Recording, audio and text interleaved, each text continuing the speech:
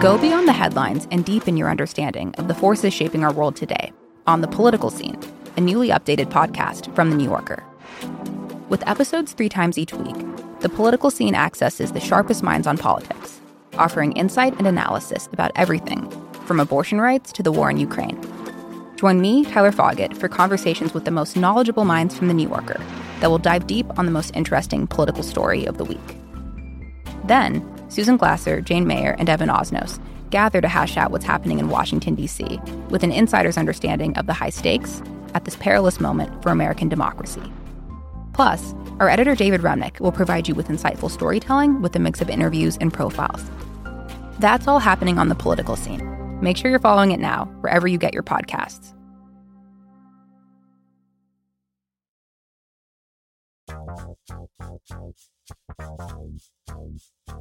I'm Jason Kander, and this is Majority 54. And here's the situation, folks. I'm going to skip over the regular intro, and I'm just going to tell you that it is 8:54 Central, which is 9:54 Eastern. This race has not been called yet, but you know what? We figured people are anxious, so we're going to record a pod, and we've got some voicemails that we're going to play.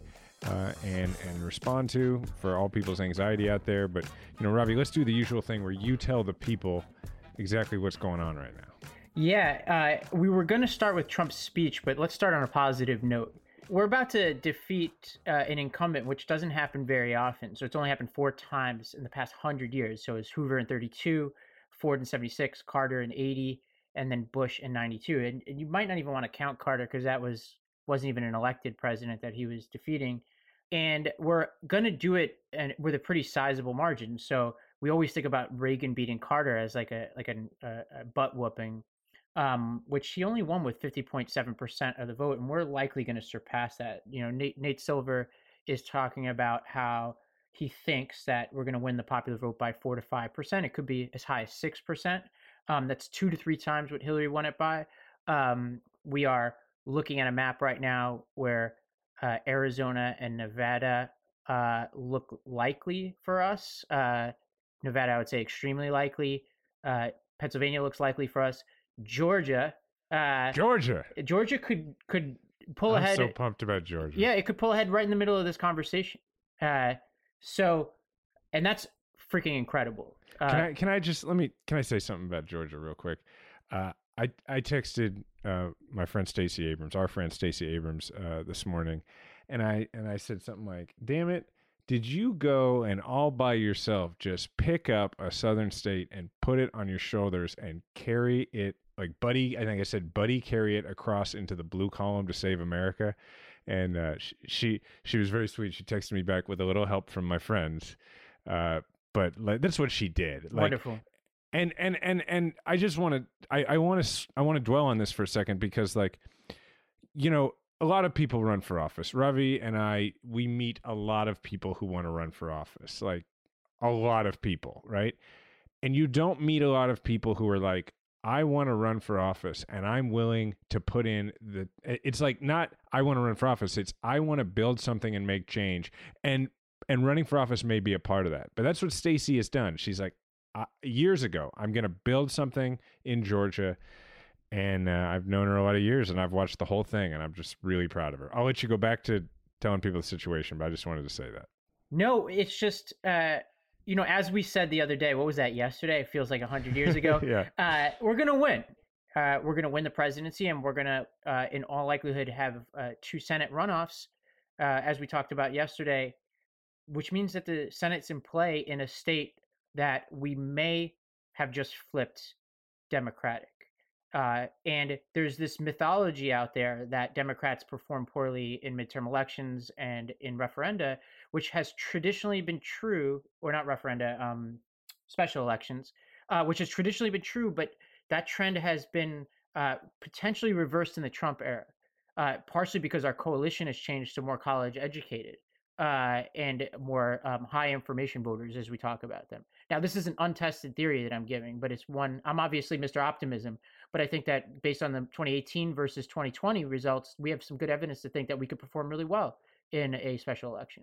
Well, here's the other really interesting element of that, right? Is that there will be no getting around the idea that election is going to be for who controls the United States Senate, period. Like, that's what lots of elections, I've been in one where it's like, no. This will be like, which party do you want to control the United States Senate? And I'll tell you a couple things that's interesting about that. One, we've been becoming an increasingly parliamentary-ish system, right? Like, it's been so rare to the point where it hasn't happened, where in a presidential year where the president and the Senate candidate differ in a state, right? It just doesn't happen now. So the question will be, like, will the party try and do the old game, like the party being like the candidates and the consultants, try and do the old game where you pretend you're super independent and, I don't know, what I'll do when I get there in terms of majority leader, or will we just do what I think we should do, which is just lean, look, I'm sure that I know John and Ralph, I'm sure they have opinions that differ from Joe Biden. And when that's the case, they should say so. But we also should just lean into it and be like, look, it's been a mess. And we forcefully and unapologetically make our argument that, yeah, you want to get some stuff fixed quickly, like, just send us both there. And I think that's the move. And Biden has some cards to play now. As the president elect, soon to be, he can craft an agenda and specifically go down to Georgia and communicate to the people of Georgia about how it's going to help them. And obviously, I'm sorry, Kansas City residents, that was a joke on Twitter about the Mahomes mandate. But I was joking that, high-speed rail in Georgia.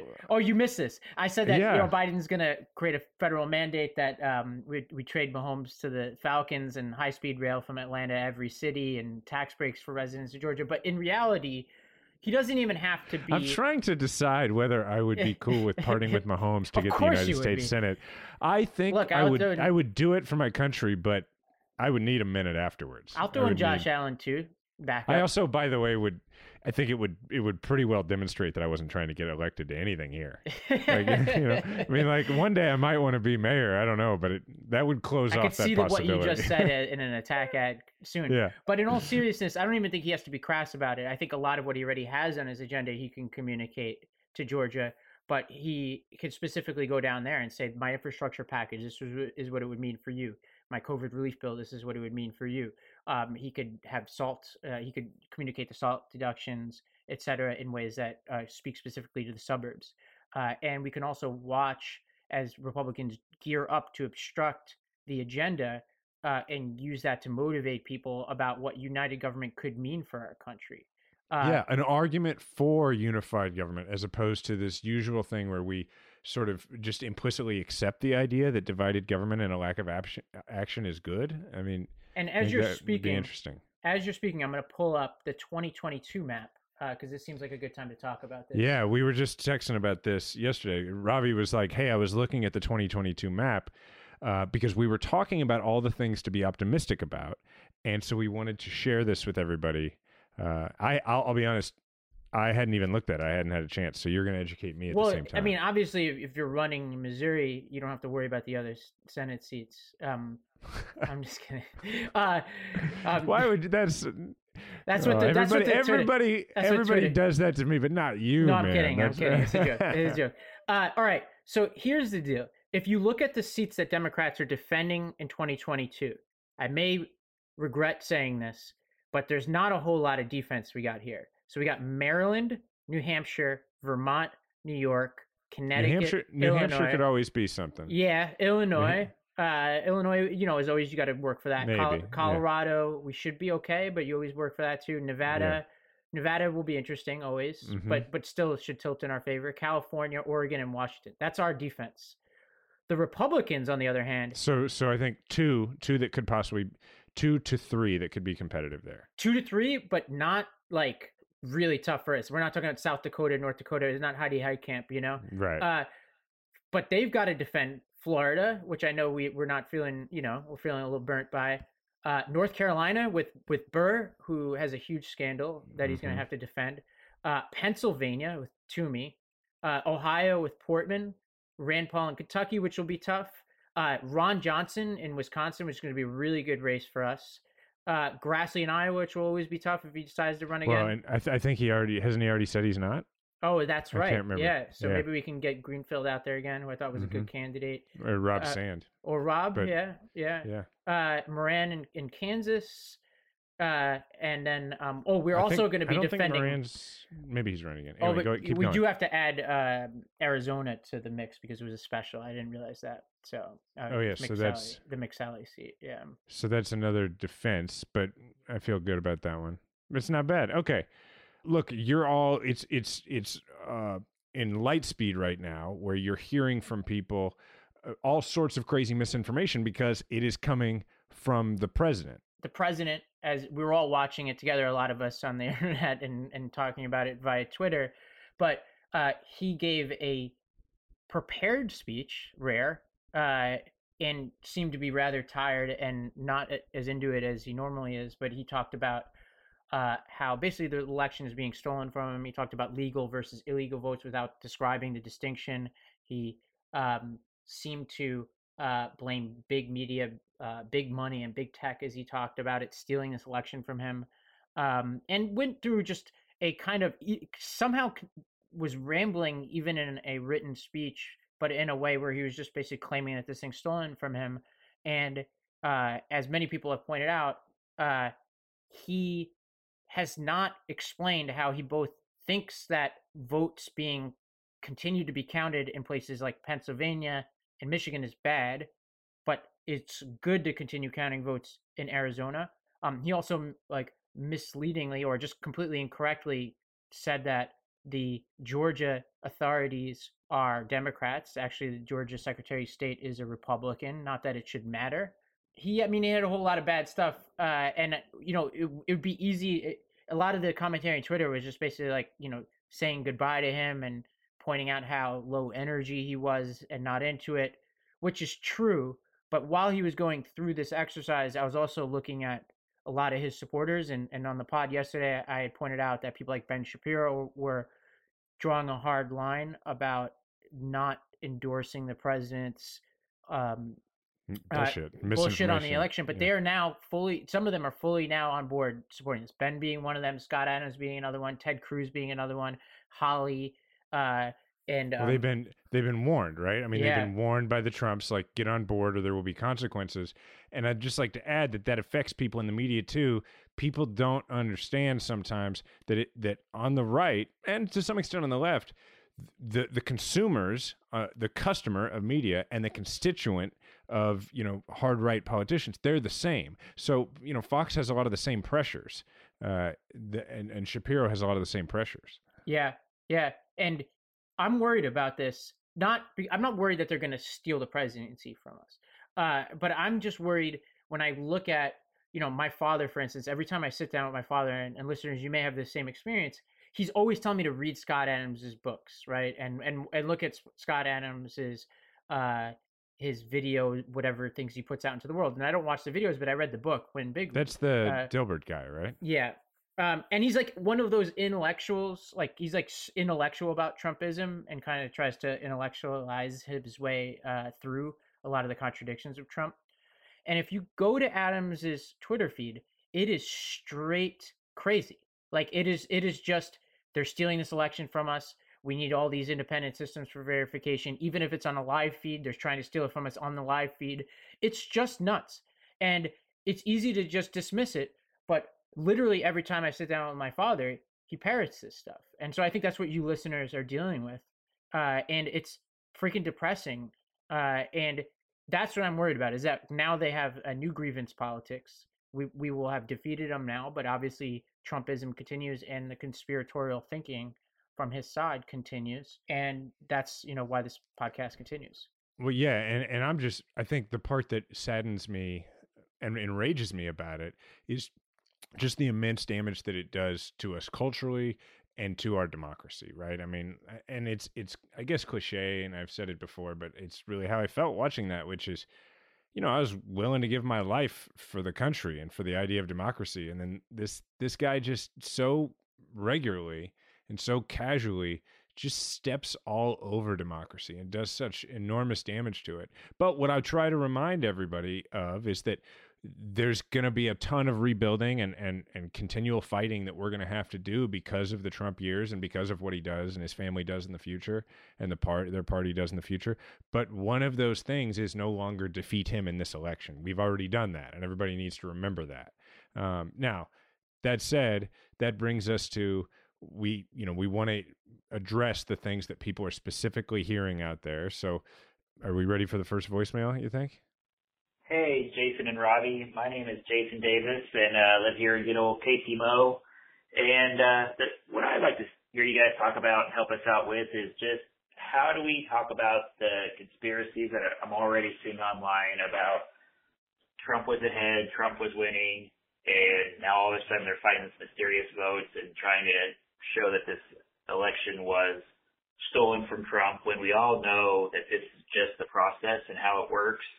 Like, how do we combat that, and how do we have those discussions with people that just want to believe the conspiracy theories? Thanks a lot. Hope you guys have a great day. There's a couple of things. One is there are Republicans who've actually been really good on this, even though I was talking about some who are not. And often it's just best to hear from other Republicans, even though like they will quickly be discredited amongst the right. But some of them, Larry Hogan, Adam Kinzinger, Rick Santorum was on CNN, and I was surprised, but he called out Trump for this. But the best is a tweet that I'll find and retweet from Charlie Dent, and I'll read it to you. And this is the kind of stuff you want to share: is President Trump's White House statement tonight about voter fraud in Pennsylvania, and this is a Pennsylvania representative who's retiring, of course, was simply was simply reprehensible. Truth is, he suppressed his own vote by discouraging mail-in voting, self-inflicted damage, and political malpractice. Now, this may seem like, oh, he's a retiring member of Congress, it doesn't matter. But as we saw in Arizona with Jeff Flake and the McCain family, when you add these things up, and especially local voices, they really matter. But, you know, in addition to what I talked about, and in addition to that, the stuff I talked about earlier is important. You know, point out, like, ask people to explain why Arizona vote counting that continues is okay, or Nevada, but not the states where Biden is ahead. Point out to them that, you know, if they stopped the vote counting today, Biden would win. Just make these simple points and ask people simple questions. And the good news, listeners, is that, you know, unless you're living in Georgia, we have a little bit of breather room to have these conversations and to walk people off of the ledge. Okay, I've been all day kind of looking forward to this because I'm a former Secretary of State, and this is something I know That's about. Right. And, you know, I always forget that about you. It's all right. And so, like, as I've been watching this crap the last few days, I just, you know, it's driving me a little bit crazy. And so I have a few things that I want to give people to reply to this with. And some of this is not original to me. Jake Tapper had a pretty good little rant that he went on earlier. By the way, Jake today. Tapper has been absolutely ridiculous, off the charts great tonight. Jake Amazing. is clearly, like, gotten pretty irritated and just had it with this. But I mean, I think that happened years ago. But anyway, so Jake pointed this out, and that was that, you know, this idea that the Republicans had this great night all over the place. But there's one Republican who got screwed and got cheated out of. I mean, that seems like a very odd conspiracy. And it seems like if that were true, Republicans would need to be a part of it. Another thing to point out to people is that in every single spot where they're counting votes, everywhere in the country, there's a Republican and a Democrat sitting there doing it. And I'm not talking like at the top levels. I'm talking like at the lowest level. That's how it works. Another piece that people need to understand is that this observer thing, all right? These observers are like, and they're like, we want them to be close. We want them to be able to touch the ballots. The observer has no authority, like, in any situation. The observer is literally just a witness to be in there being like, yep, the room did not light on fire. That's the role of an observer. All of these lawsuits about observers and everything else, they have one thing that is the objective. And it is in the law, we learned, like in law school, and in my case, in the practice, right, of the concept of dilatory.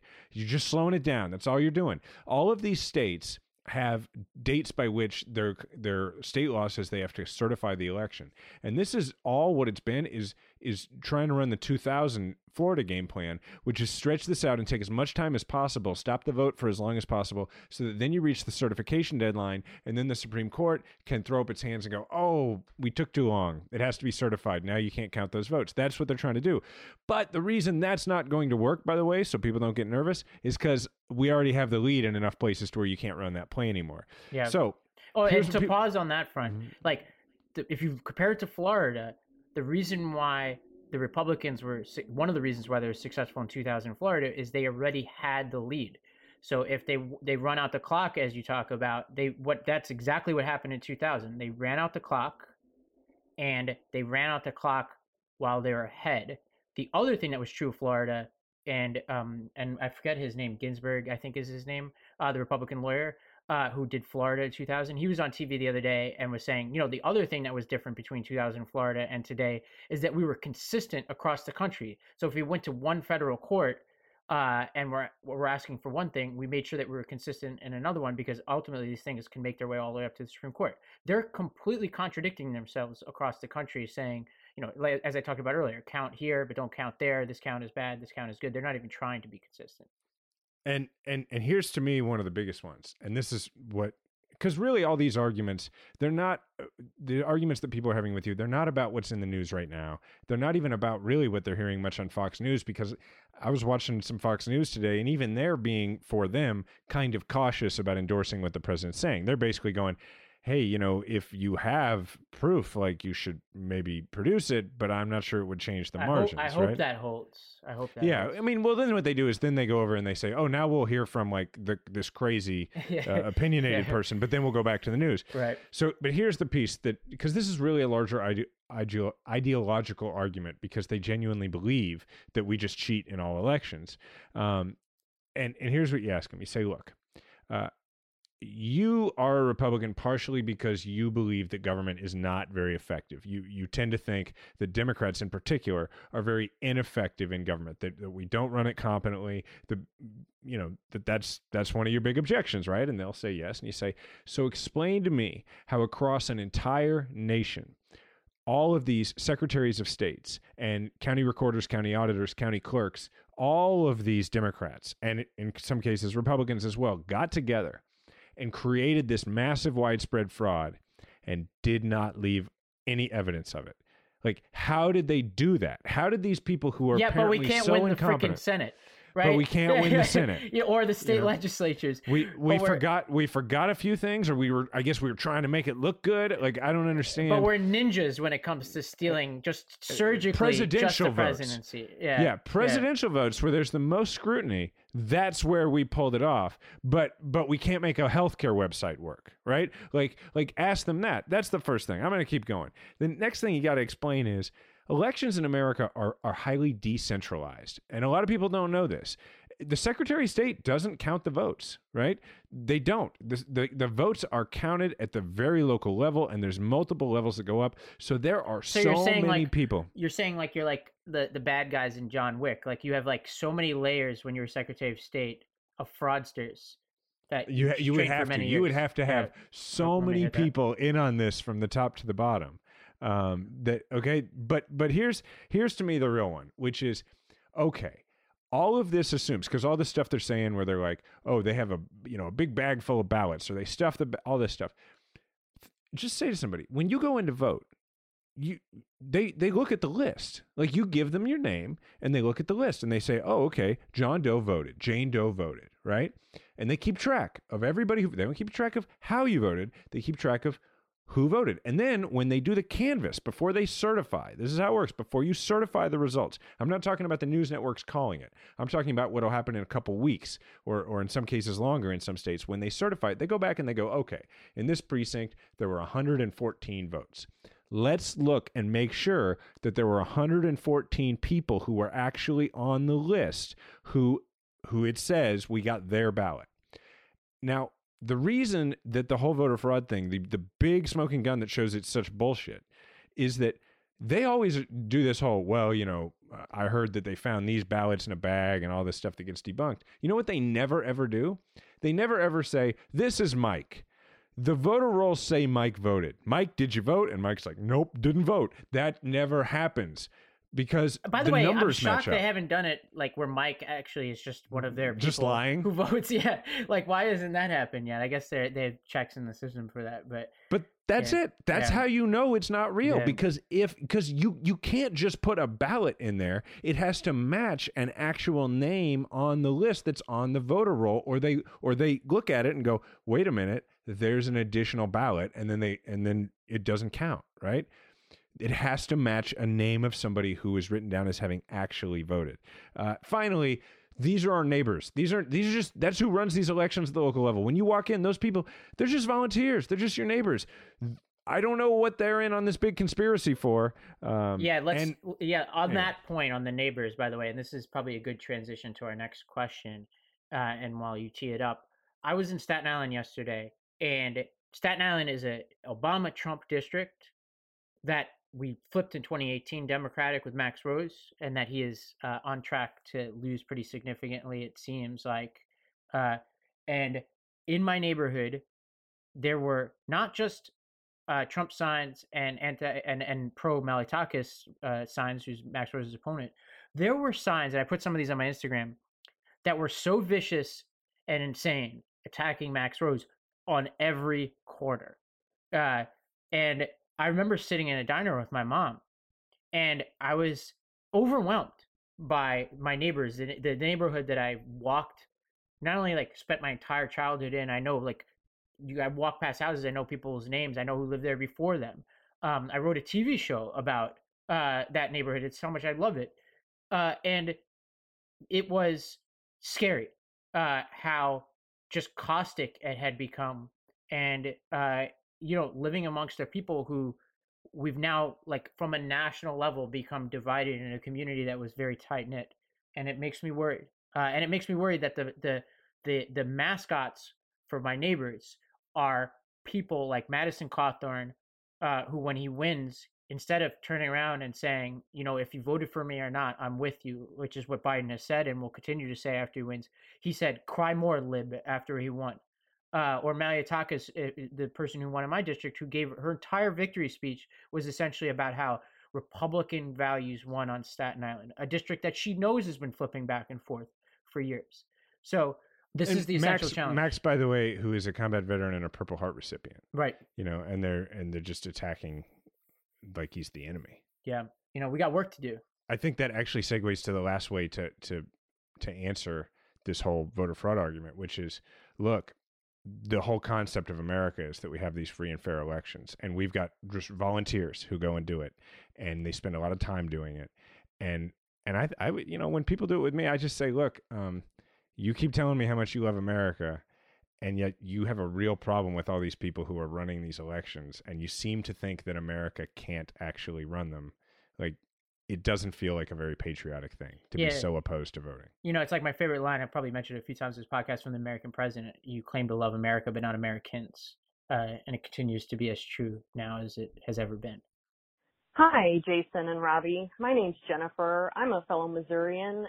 I had a phone call with my mom earlier today about the election, and I was lamenting the fact that Biden did not win by a landslide. I just didn't understand how people could still support Trump. So many people could still support Trump after everything that he's done. And she told me, I think she was trying to make me feel better, but it backfired. She said that she had a lot of friends who absolutely hate Trump, who thought he was a horrible human being, but they voted for him anyway because he's Republican.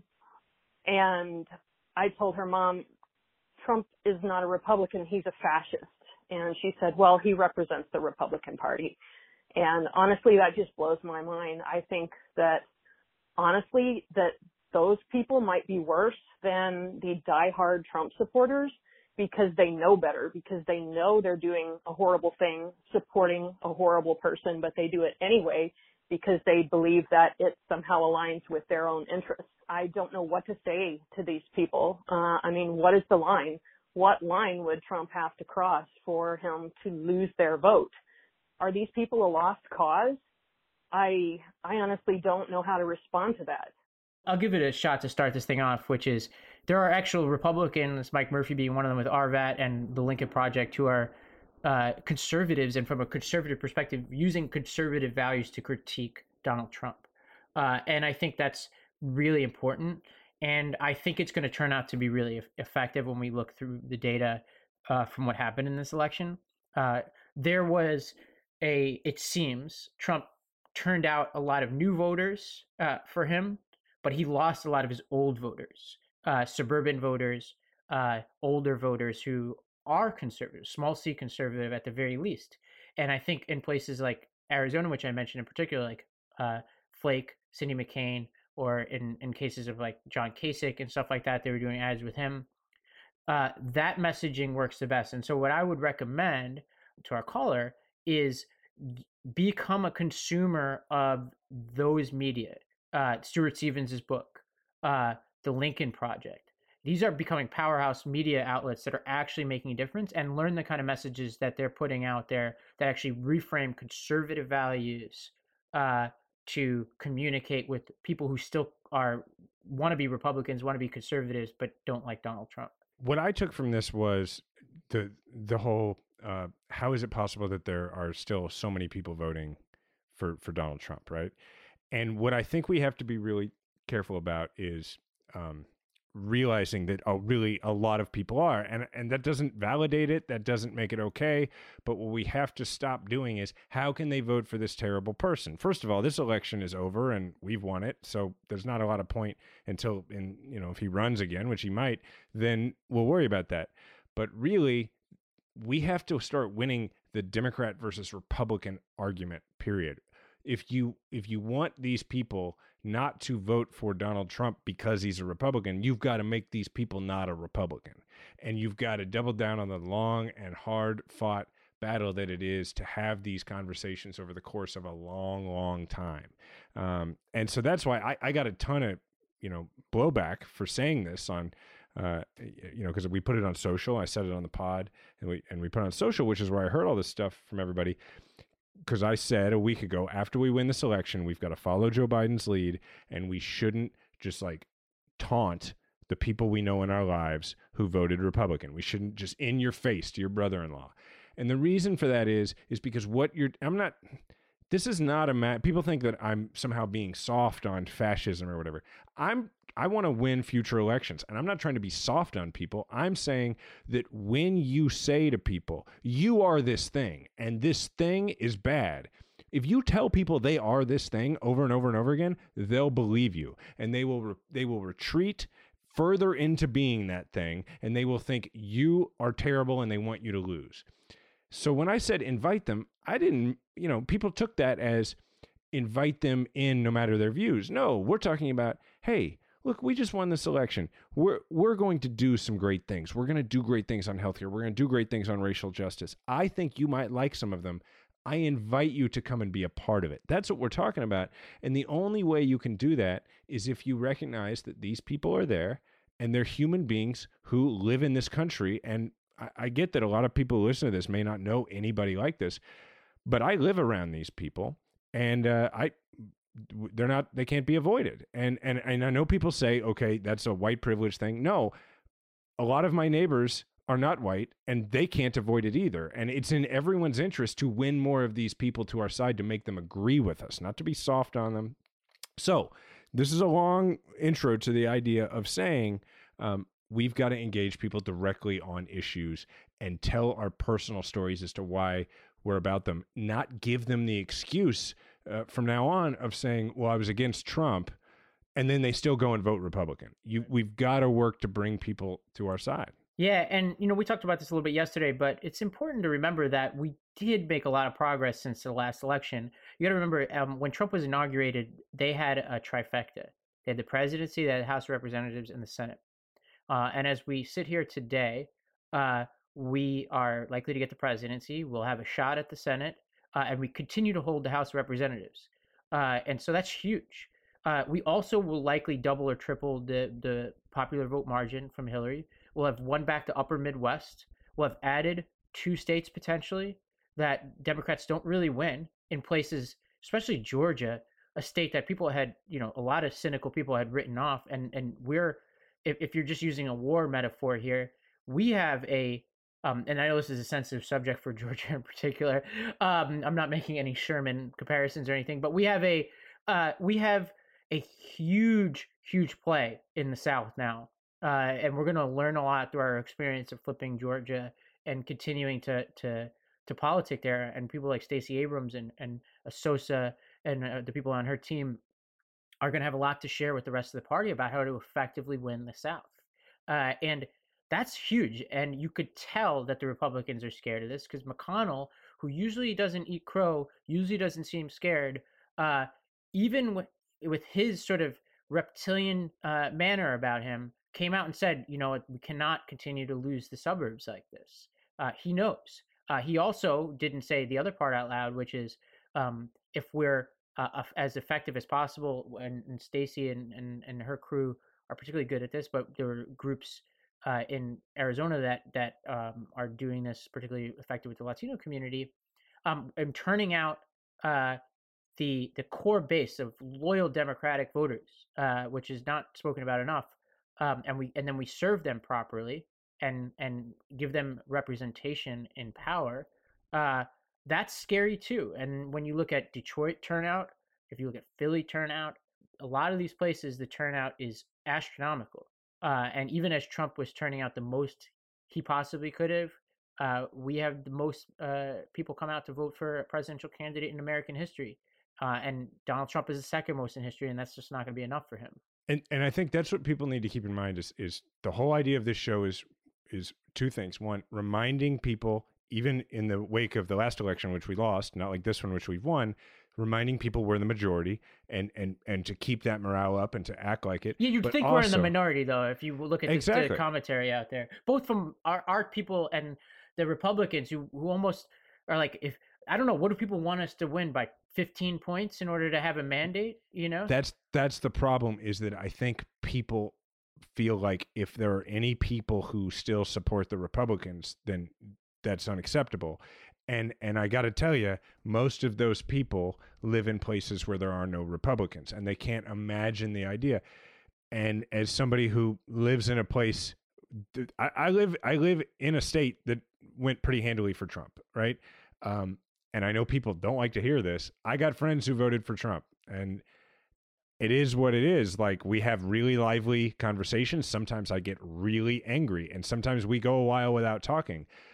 But I stay friends with them because I was friends with them before Trump, and damn it, I'm not going to let him take away my friends. But yeah, we have sometimes tense moments. Like when they say something racist, I say that's racist, and they get mad, and we don't talk for a while. But what I'm trying to remind everybody of is, I'm not saying it's a necessity when you live here. I'm saying people think that folks like me and like Stacey, and others, I see it on social media all the time. They say it's a shame that they're stuck in a place like that. And what people don't understand is that, one, the point of our lives is not to run for office, right? I'm very happy not running for office. 2, my kids are 6th generation Kansas Cityans. Like, this is my home. Georgia is Stacey's home, right? These places are not like where we chose to run for things. These are our homes. And so as a result, if we're going to recognize we have a majority in the country and expand that majority, we got to stay friends with these people and make them understand that America is about disagreeing and then coming together and learning from each other. And hopefully they learn a lot more from us. Now, the last thing I'll say about this is I'm not going to defend people who voted for Trump, but I am going to tell people, like, do me a favor. Spend 2 days watching nothing but Fox News and doing it with as much as possible, trying to tell yourself this is news. Don't watch it like this is Fox News. Watch it and say, this is what's happening in the world. Try and imagine that this is the news to you. And if you do that, if you watch that kind of propaganda and no one has told you, all your neighbors have told you, this is the news, these are the facts, you would almost be unreasonable not to think that, that there was something wrong with Joe Biden and the Democrats, because you're told that by the news. Yeah.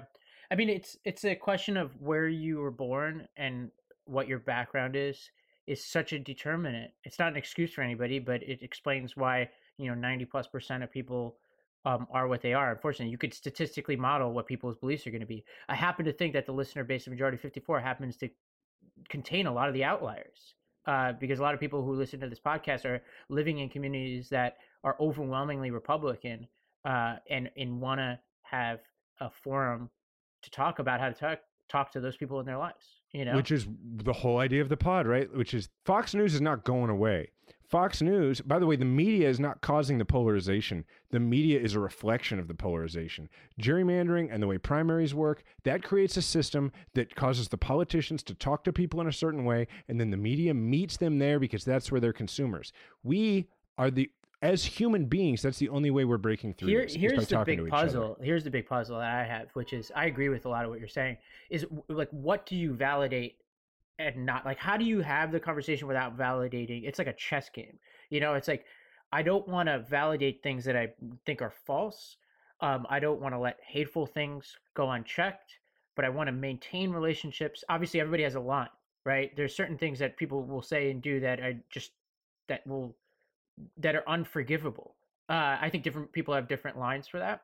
But I remember visiting my grandfather, who passed away a couple of years ago, and this was must have been 2 years ago, so mid-Trump presidency, and he was just, as he was in the nursing home in his last days, is just watching that poison in Fox News. And you see somebody who, even for my grandfather is a good example. When he met my father, who's an Indian man, he didn't accept him at first, and through having grandkids who are of mixed race, he grew as a human being. And so that's the positive, and it's what part of the reason why I liked Obama and followed him was because of his optimism about the American spirit, and his speech in Philly really spoke to me as somebody when he was talking about his grandmother. A lot of people felt that was disrespectful. That was his optimism, and that's how I've seen a lot of people change. But the other part of it, and this is what I think a lot of people like either relearned post-Obama presidency down in the Trump era, or had to learn for the first time, is that my grandfather's a perfect example. He did retrench in some ways, not to me as his grandson, but in general. If I wasn't his grandson, I think it wasn't completely solved, like what sort of caused tension between him and my dad in the first place. And so mission isn't accomplished, and it's just where you draw that line, how you validate or not. That's the constant art of this. Is like, how do you have that conversation without like endorsing Fox News? Because it's like, yes, we have to accept that it exists, but it also is freaking poison, a lot of the shit that comes out of there. And it's like deciding what to check and what not to is a constant balancing act. So I think it's just being the antidote, right? And it's just like, so I think that the big debate is whether or not there's some sort of moral righteousness in shunning everyone from your life who voted for Trump, which I guess, yeah, you can go that route. And it seems from my social media. It's easier for some people than the others, right? Like for me, it's my grandfather, it's my father, it's potentially my brother. Although, like, if you're listening, Yuri, I don't know who you voted for, so I don't want to imply. Like, that's so hard. Like, that's like my entire male side of the family, like every male, like, member of my family. To me, it's like, yeah, okay, we could go the route of saying like, Ravi can demonstrate his moral righteousness and purity by not talking to the male members of his family anymore. Or he could say, you know what? I have an opportunity because they're related to me. They have no choice but to have a relationship with me. So I will continue to work on them. And that's the thing. Like my neighbors who are conservative who talk to me, or my friends who have been my friends since high school, or long before, who they digest Fox News. Like I can, it would be more pleasant for me, and I suppose it would make a virtuous moral statement for me to cut them off. But you know what? I think I'd rather keep the relationship, not always for me, but just for the idea of like, no, I'm not going to let them off that easy. I'm not going to let them just completely close themselves off to anybody who has a different view. No, they're going to continue to have this relationship with me, and they're going to have to constantly confront the idea that they like me, they've always liked me, and I have a completely different set of views. And that's why I'm always telling people on this podcast to personalize it, because the most powerful weapon we have in this country against Fox News and propaganda is your personal relationships with people who disagree with us. And when we're not in election season, we don't have to talk about politics all the time. We don't have to talk about it at all. And so you could slip in the anchoring is what I call it. I'm sure I'm not the first one to call it that. But like one of the reasons why I even have an audience with people in my life, whether it's the people who live in my neighborhood, most of whom we continue to have mutual respect, all the way up to Buffalo suburbs, where I have a lot of friends out there. And the reason why when I go up to Buffalo Bills games, I always have a group of people I can see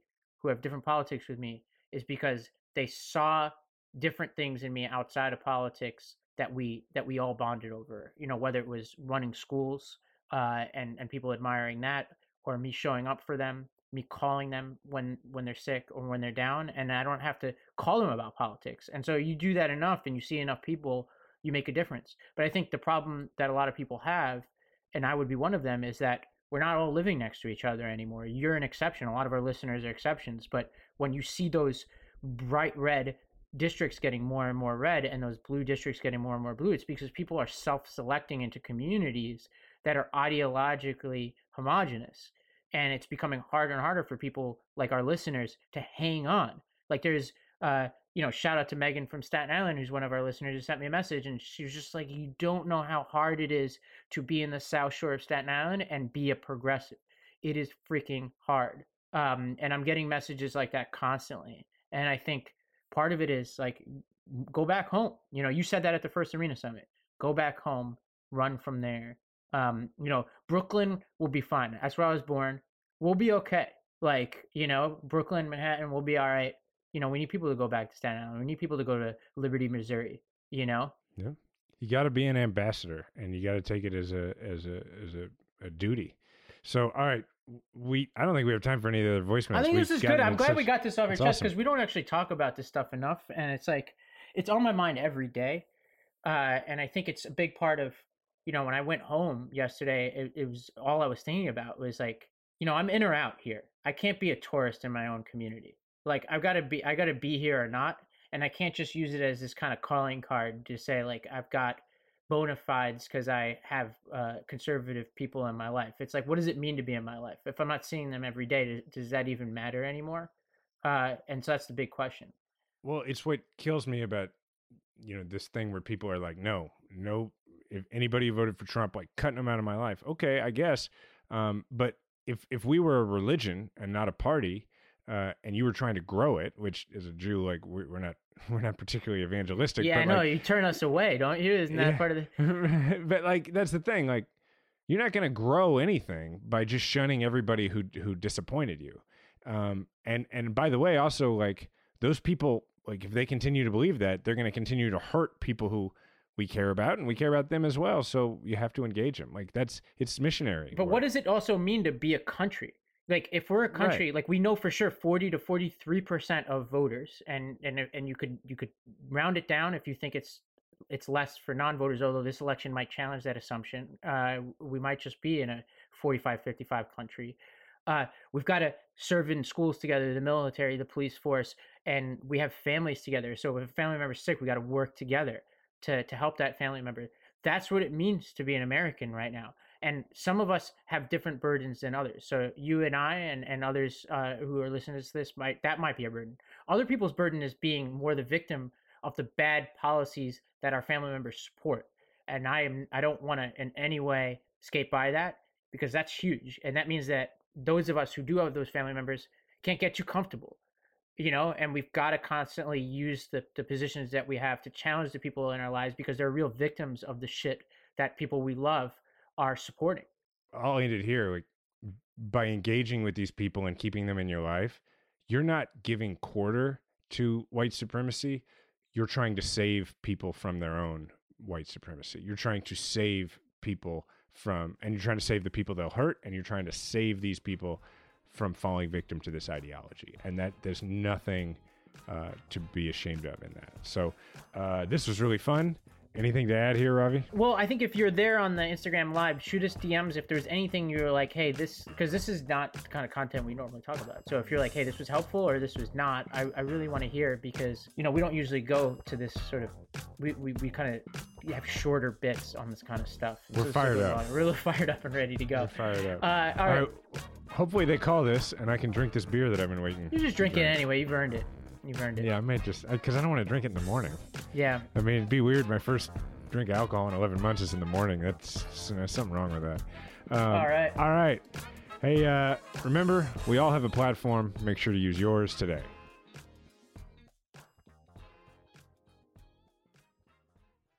Hi, listeners. It's Robbie with a question for you. What if instead of being on the brink of disaster, we're on the cusp of a better world? For that answer, I recommend listening to the What Could Go Right podcast. Each week, Progress Network founders Zachary Karabell and executive director Emma Varvaloucas dive into the biggest news and most pressing topics of our time, from elections to climate change, and make the case for a brighter future with guests like Harvard professor Arthur C. Brooks and California State Senator Robert Hertzberg. Progress is on the way. Find out on What Could Go Right, available wherever you get your podcasts.